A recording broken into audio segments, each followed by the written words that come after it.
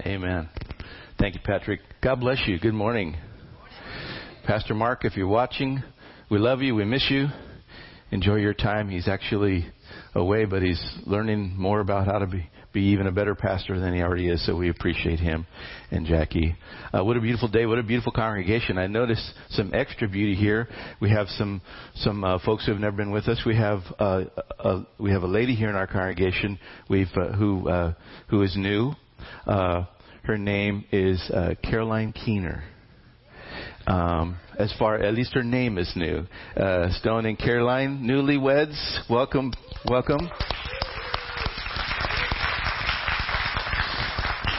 We love you guys. Special friend of mine, Josh, who's here from Spain.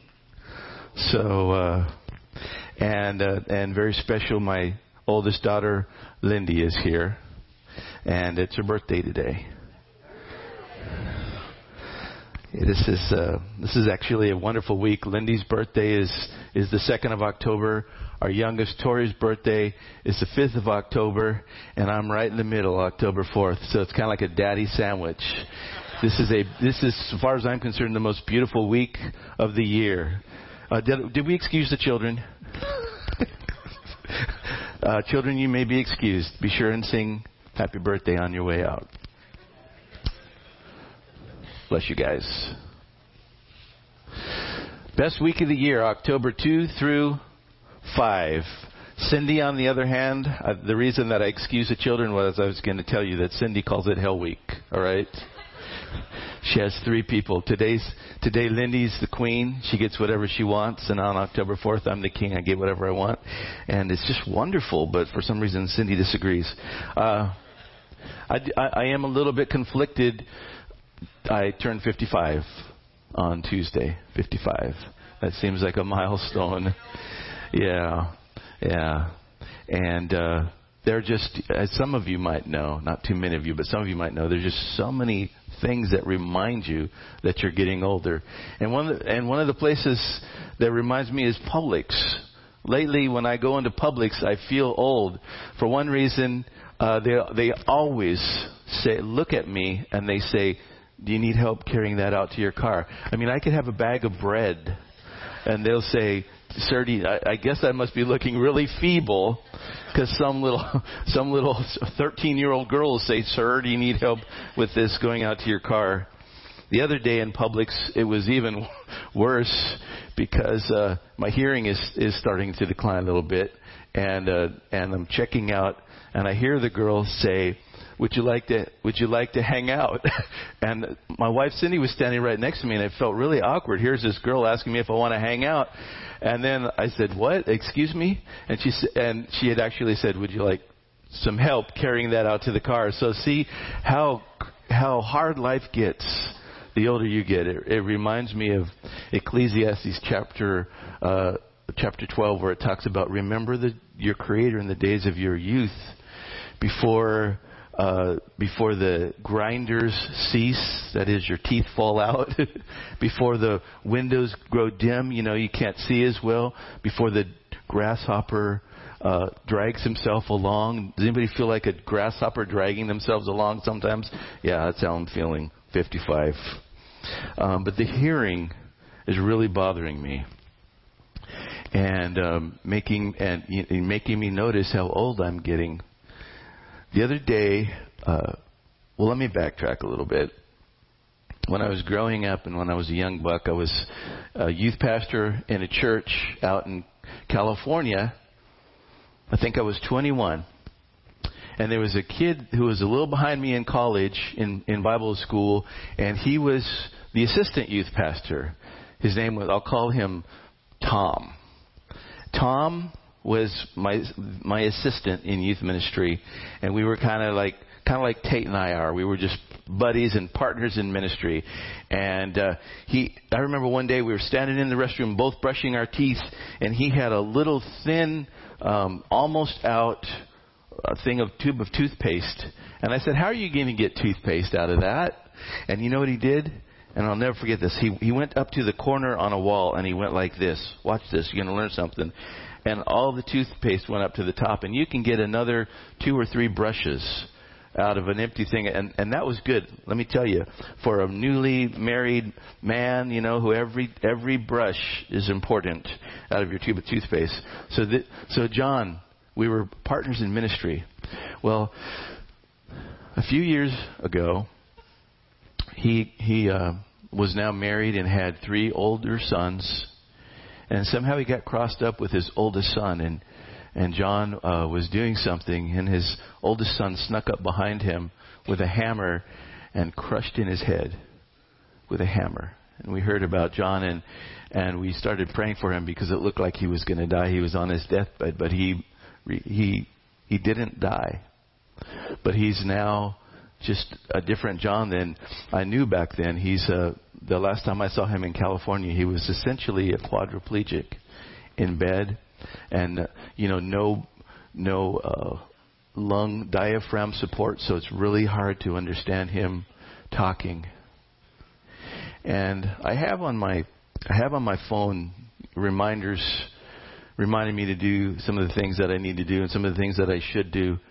And the Lord kind of convicted me that I needed to give myself a reminder to call John, who's just there alone, sitting out there in Anaheim, California, in a bed with nothing to do all day long. And so the Lord, so my reminder went off the other day. I was walking around the Faith Baptist parking lot praying, and my reminder went off. Call John Koo to call Tom. And I said, I'm kind of embarrassed to even admit this. I said, do I really have to call Tom today? Because I can't hear him. It's hard to understand him anyways. And with my hearing declining, I have to ask him over and over again, I'm sorry, Tom, what did you say? And it's embarrassing, and it's just uncomfortable. And I'll be even more honest. I don't feel like I get anything out of it. It's 30 minutes, 45 minutes out of my day that I don't get anything out of. Is that horrible to admit? You ever feel that way about something that you really should do? And the Lord just spoke back to me clearly. Now you have an exact picture of who you are to me. You have nothing to give me, nothing to offer me. This is God speaking, I am completely self-contained. I have everything I need. I created this whole universe because I love you. Because I am love, and love gives. We are, according to this passage, and you can read all through the Bible, you can read pictures of us. And we are the quadriplegic on a mat who has nothing to offer God. And so our only hope is that He notices us. And so I'm thankful for my friend Tom, because he gave me a great picture of what love from God looks like. And Jesus, even he had a human moment. Right before he died on the cross, he was kneeling down, and he had that same conversation with the Father that I had. He said, do I really have to do this? Please let this duty pass from me if possible, because I'm not going to get anything out of this except death and torture and a trip to hell. Only God didn't give him a pass. And so Jesus gave that gift of love to us who had nothing to give him. And that's what this wonderful passage says. It says that we were powerless. There is this principle in theology called depravity, where we're just a paraplegic on a mat. Or another one that Tate and I like to use is sinking in quicksand. Going down for the count. Nothing to offer. And the Bible says that God in His love reaches out and saves us. And it says that He demonstrates He demonstrates. So we talk about agape, we talk about unconditional love, and I don't know about you, but those ethereal concepts, sometimes they're so hard for me to have a handle on and grab. Do you ever experience that? Some of the things that we talk about in church, yeah, I know they're up there, but give me something tangible. So I thought about titling this message, Love with Boots on the Ground. Like, if there's any way that your love could have some touch and some teeth, and I could know what it means, and I vehemently fight. I don't know who I'm going to vote for in the election, but I know what I vote for. When we sing that song, and when it's between an unforeseen kiss and a sloppy wet kiss, I vote sloppy wet kiss. Because that's what Jesus did when He came. You probably heard me say it before. There was an exchange of fluids. You know what I mean? Jesus came down to this earth and He sweat and he bled drops of blood for us. His love, this agape love that seems so high and ethereal, it has physicality. And His name is Jesus.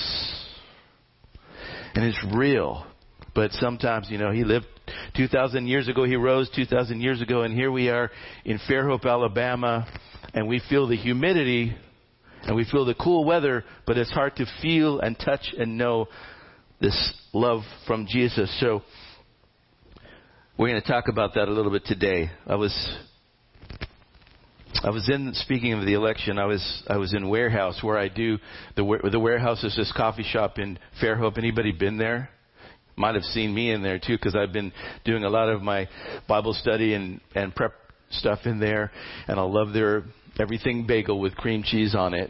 And I was in there today doing some preparation for today, and actually met Alan there this week, didn't we? We met there, yeah, that's right. It was good, wasn't it? And he had the croissant with the bacon, cheese, and eggs. There's people around, and I was curious. So I went from table to table. I went to the servers. So we got this cross section. We had some silver hair. We had some young millenniums in there. We had then we had the blue collar and the people getting ready for church. And I did this survey. If you had to vote between Donald Trump and Hillary Clinton and Tom Hanks, who would you vote for? And guess what they said? To a person, except for one person who said none of them. But every other one said Tom Hanks. Exactly. And if you've seen his latest movie where he's the airplane captain Sully, he got that silver hair now, and he just looks so respectable, and you just want to believe everything he says. Especially in his later movies. Now, one person said, I don't think I'd vote for him as Forrest Gump, but in some of his later years, yeah. There's one movie, and where Tom Hanks plays this sergeant who he and a team has to go behind enemy lines into France, and to save Private Ryan, whose 3 older brothers have been killed in World War II, and so the government calls and says, we got to get the one surviving son out for the sake of the family, because that's just not fair. And so they go in behind enemy lines, and you know the story, you've seen it, and how through the course of the battles, all 3 of those men, or I think it was like a whole, I don't know the military term, but a whole military group of men who went and to a person gave their lives, and Private Ryan was saved. And at the very end, Tom Hanks, he's so believable. And his very last words, he first whispers it out, and Private Ryan can't hear, so he comes closer. And Tom Hanks's very last words were what? Earn this. Earn this. And then the closing scene is Private Ryan as a late 70s man standing by the crosses in the big military cemetery. And he falls down onto his knees sobbing. And his wife runs up and says, what's wrong, honey? And he says, have I been a good man? Because all my life I've tried to live up to those words and I never feel like I can. How can I possibly earn the lives of all those people who died for me? And that's how I believe so many of us live our Christian life. Earn this. And even though we've accepted Jesus' gift of salvation, we live this life of this bondage of trying to earn the life of this perfect man who gave his life for us, and this God-man. How do you do that? Well, I want to remind you of the last words out of Jesus' mouth. They weren't earn this. They were, it is finished.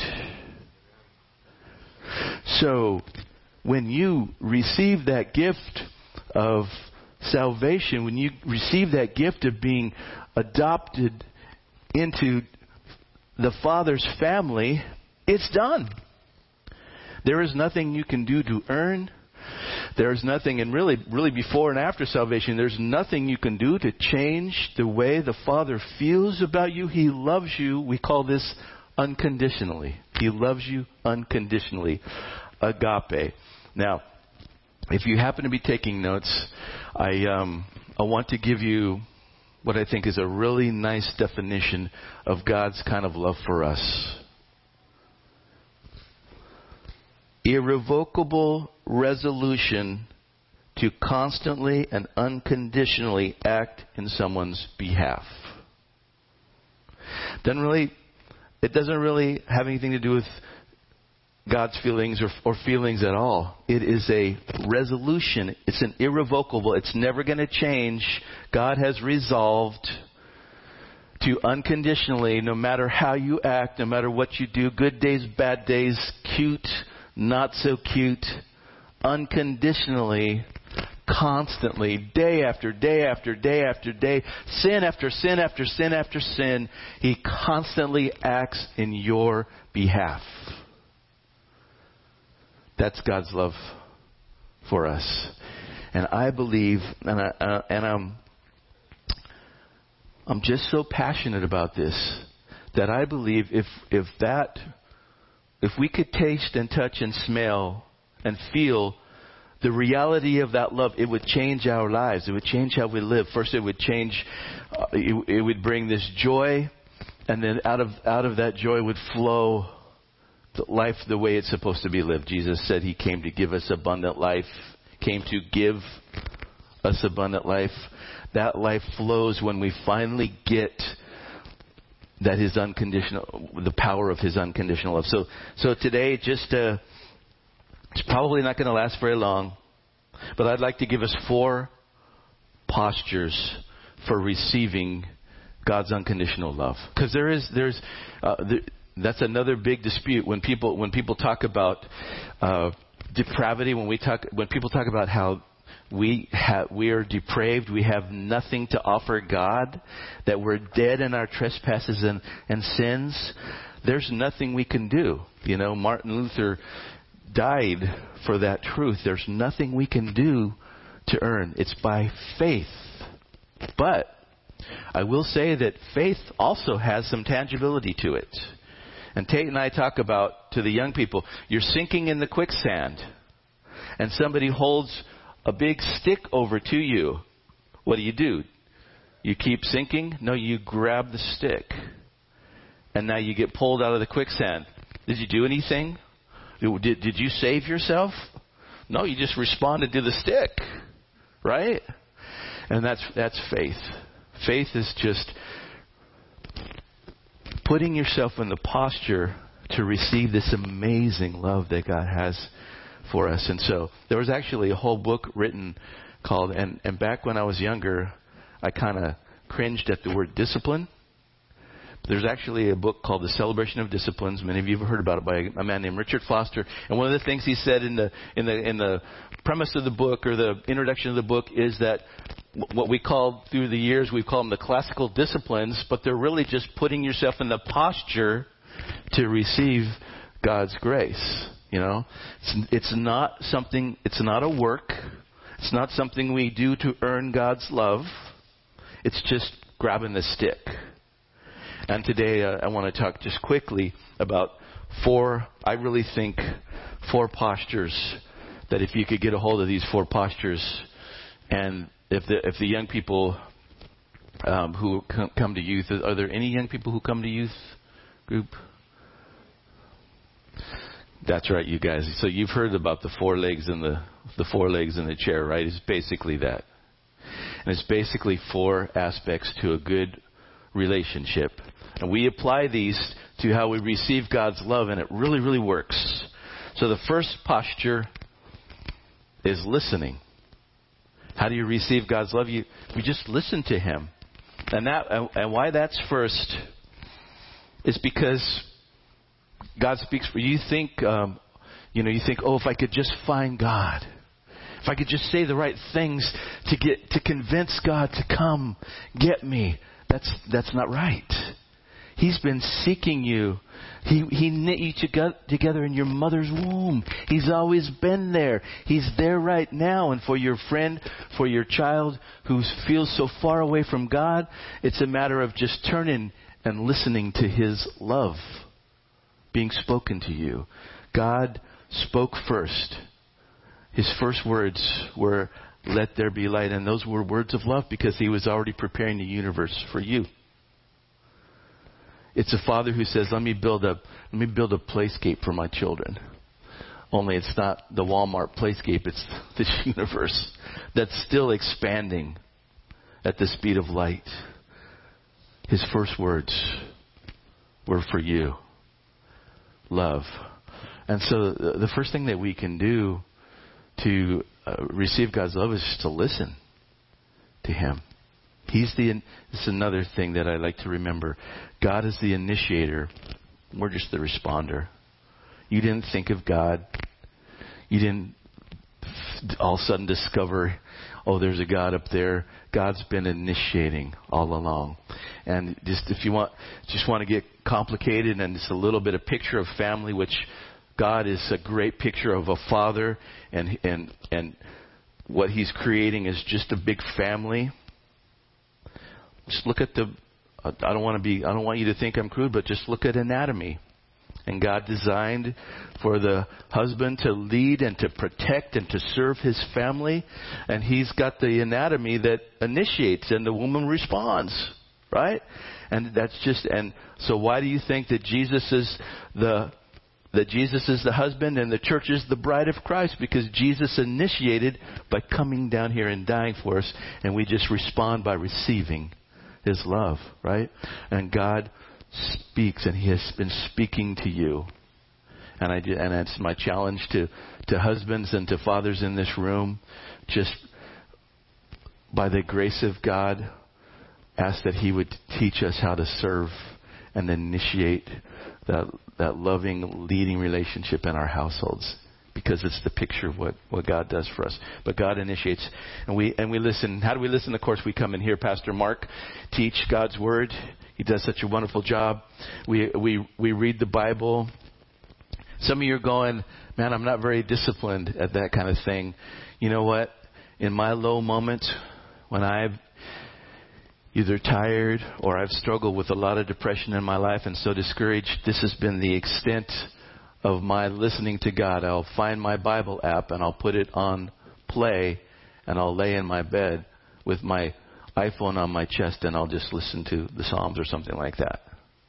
If you just give God a little bit, it's amazing what He'll do with it. So if that's where you're at, if you're so despondent right now and in a dark time in your life, please, just let that be your listening to God. Or find a worship song. That's what Cindy does. Find a worship song that resonates with you and talks to you about God's love, and put your iPhone on your chest. But hear Him speak to you. And as we grow in this,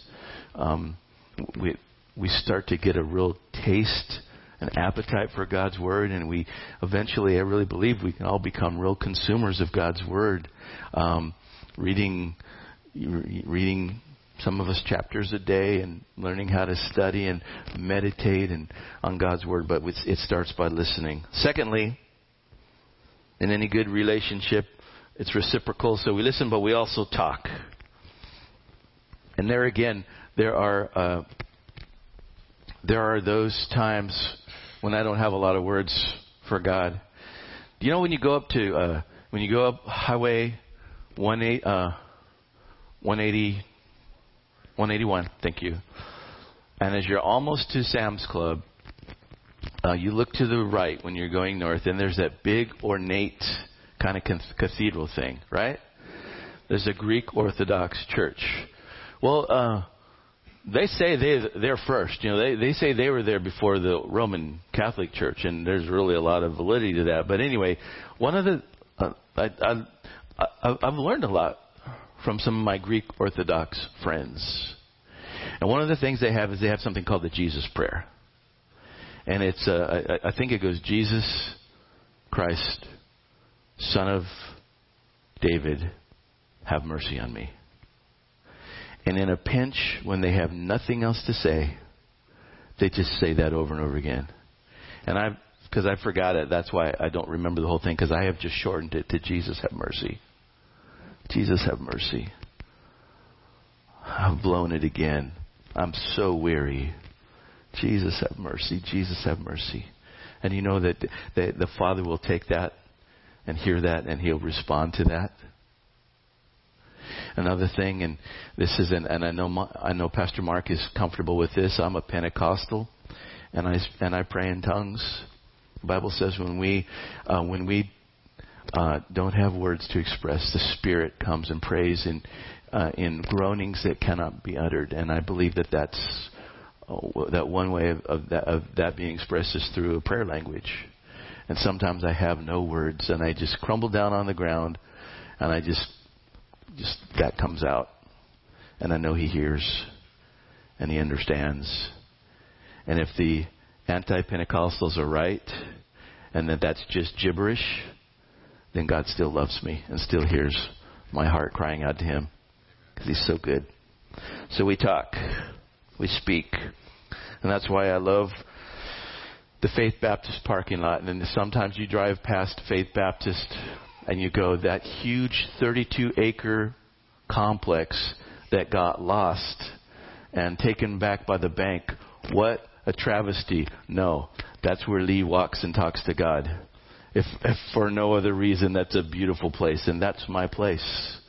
And for several minutes a day, as many days as I can, I try every day. I don't make it every day. As many days as I can, I just walk around that parking lot because there's nobody there, and it's a great view. But you got to find. I encourage you to find your Faith Baptist parking lot, or as Jesus said, your closet. And don't if you're new at it, I challenge you. I encourage you probably not to say I'm going to pray for an hour a day. Just go in there and say, Jesus, have mercy, and let it start there. But talk. We listen, we talk. And thirdly, we commune. We commune. I grew up in Pentecost, and one of the distinctives of our denomination is we are very, have you noticed, we're very personality driven. Most of the big TV personalities, if you check back, started out in my denomination.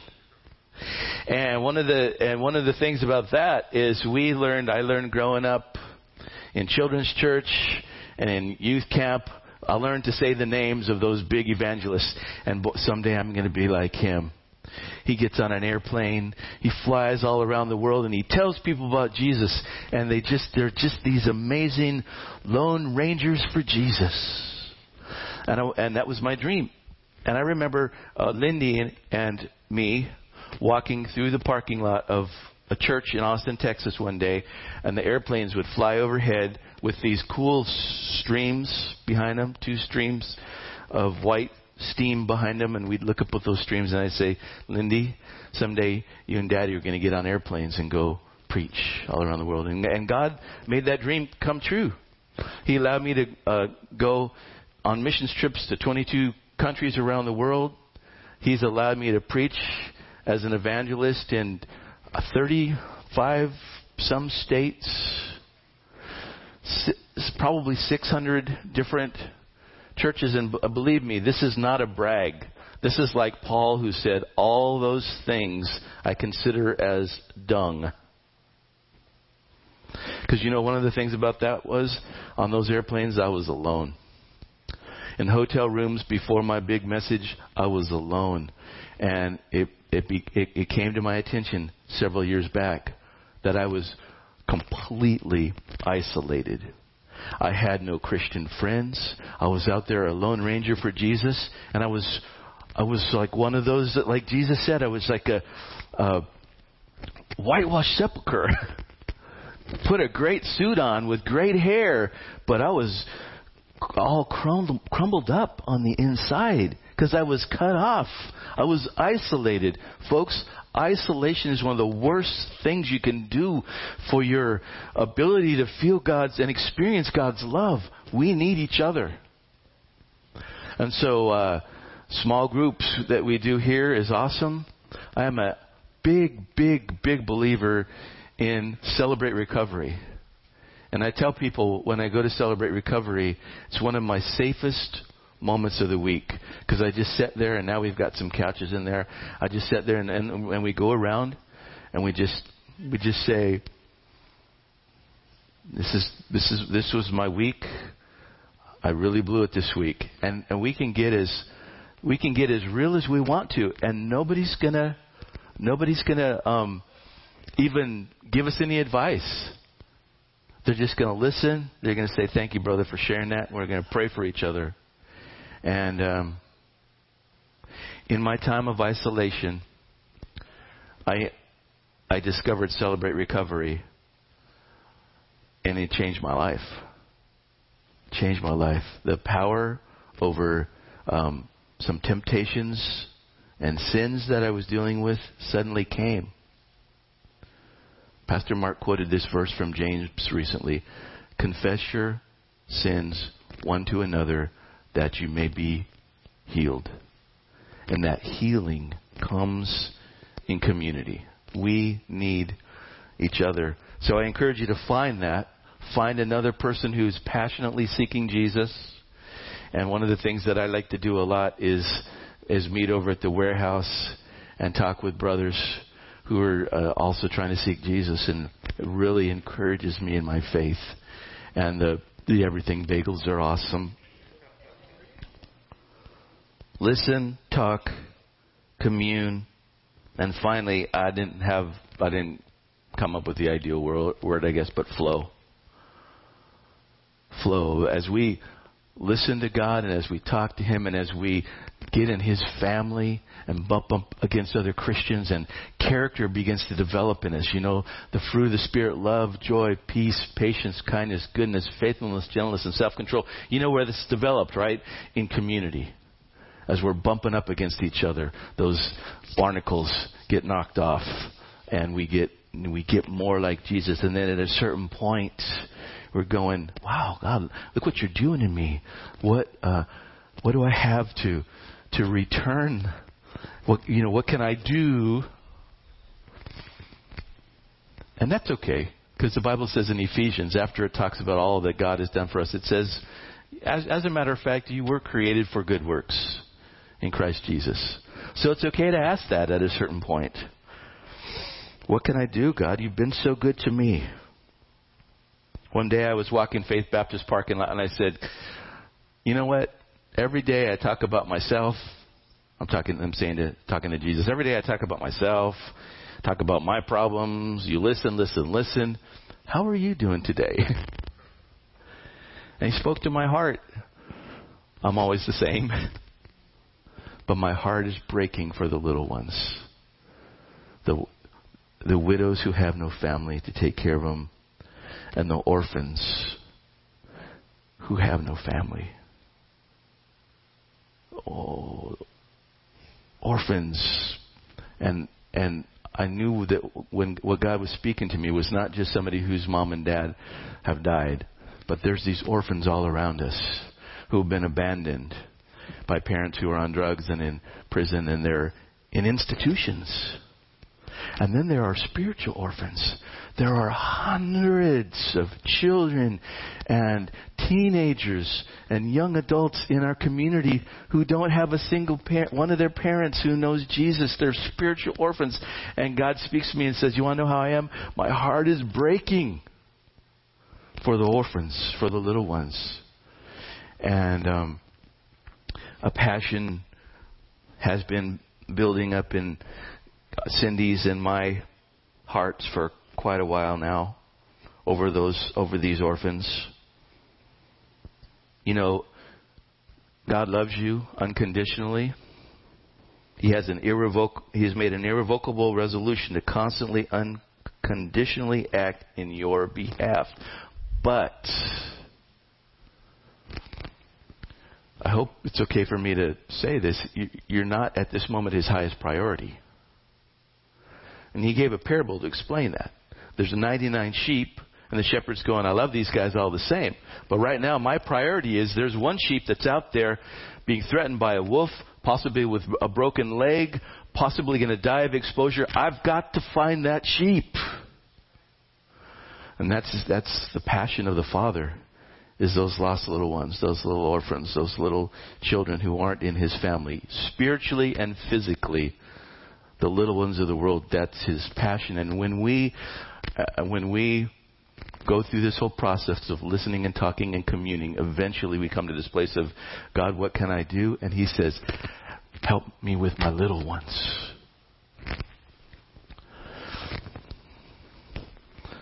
So Cindy and I got to put this down here. I keep playing with my toothpaste thing, and it's really distracting you from something important. Cindy and I have been asking you to pray for this little girl named Daisy. She's 13 years old. She's been in and out of foster homes since she was, I believe, 4. We've been trying to get her into our home for 4 years now. She was 9 years old, up in inner city Birmingham, in a youth facility in inner city Birmingham. 9 years old, and our hearts just were kind of bonded to her. And we finally got to the place where it was time to step up our efforts. And so for the last probably 5 months, we've been working, and we're almost there. But almost every weekend we go up and visit Daisy in Birmingham in this facility, this children's facility, where she is 13 years old, and she is there with. She's the youngest one, all the way up to 18. It's a co-ed. I just can't believe that what I'm even describing. It's a co-ed facility with ages 13 to 18. And here's this little 13-year-old in there with these rough folks. And how did she end up there? Well, she got so discouraged when her parents kept going into rehab, coming out of rehab, never being ready to take her back. She finally just kind of gave up on life, that she would ever have a home. And so she was perceived as being a threat to herself, and so they institutionalized her. So we go up there and visit Daisy, and she has this because she has hope. She says, "Don't give up on me." And so we say, Daisy, we're never going to give up on you. So she's got this hope kind of springing up, right? And now I say sometimes, Daisy, we were sitting in Krispy Kreme, another wonderful place to meet people.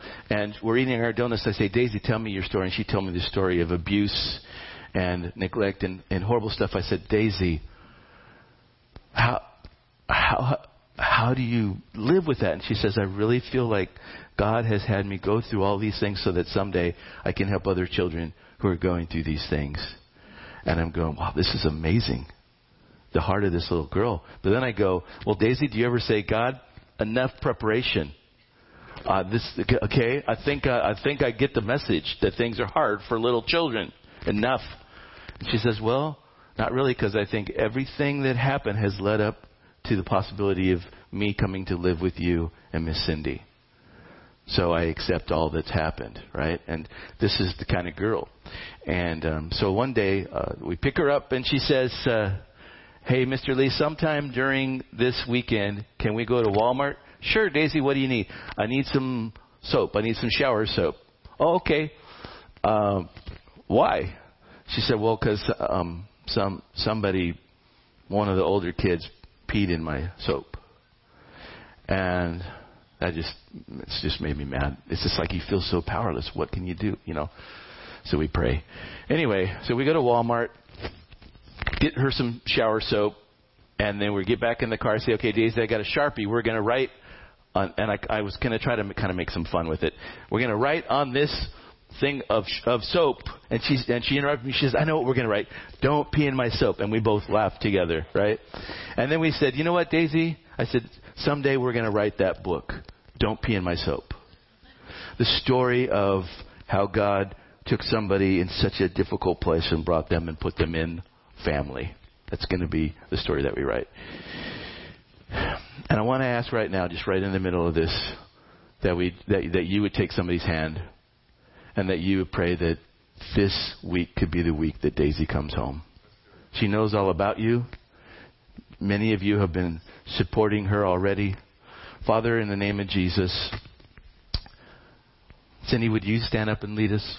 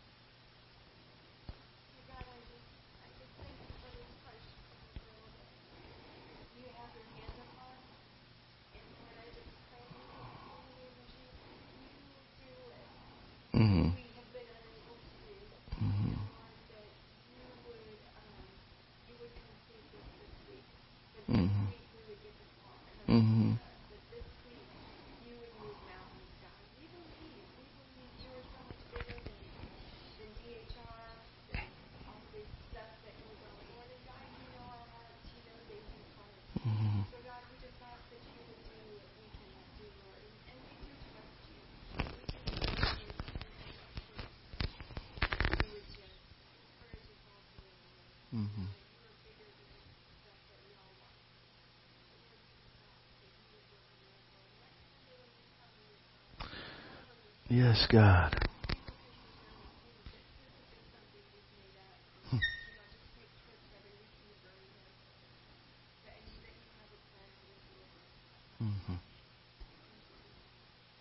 Amen.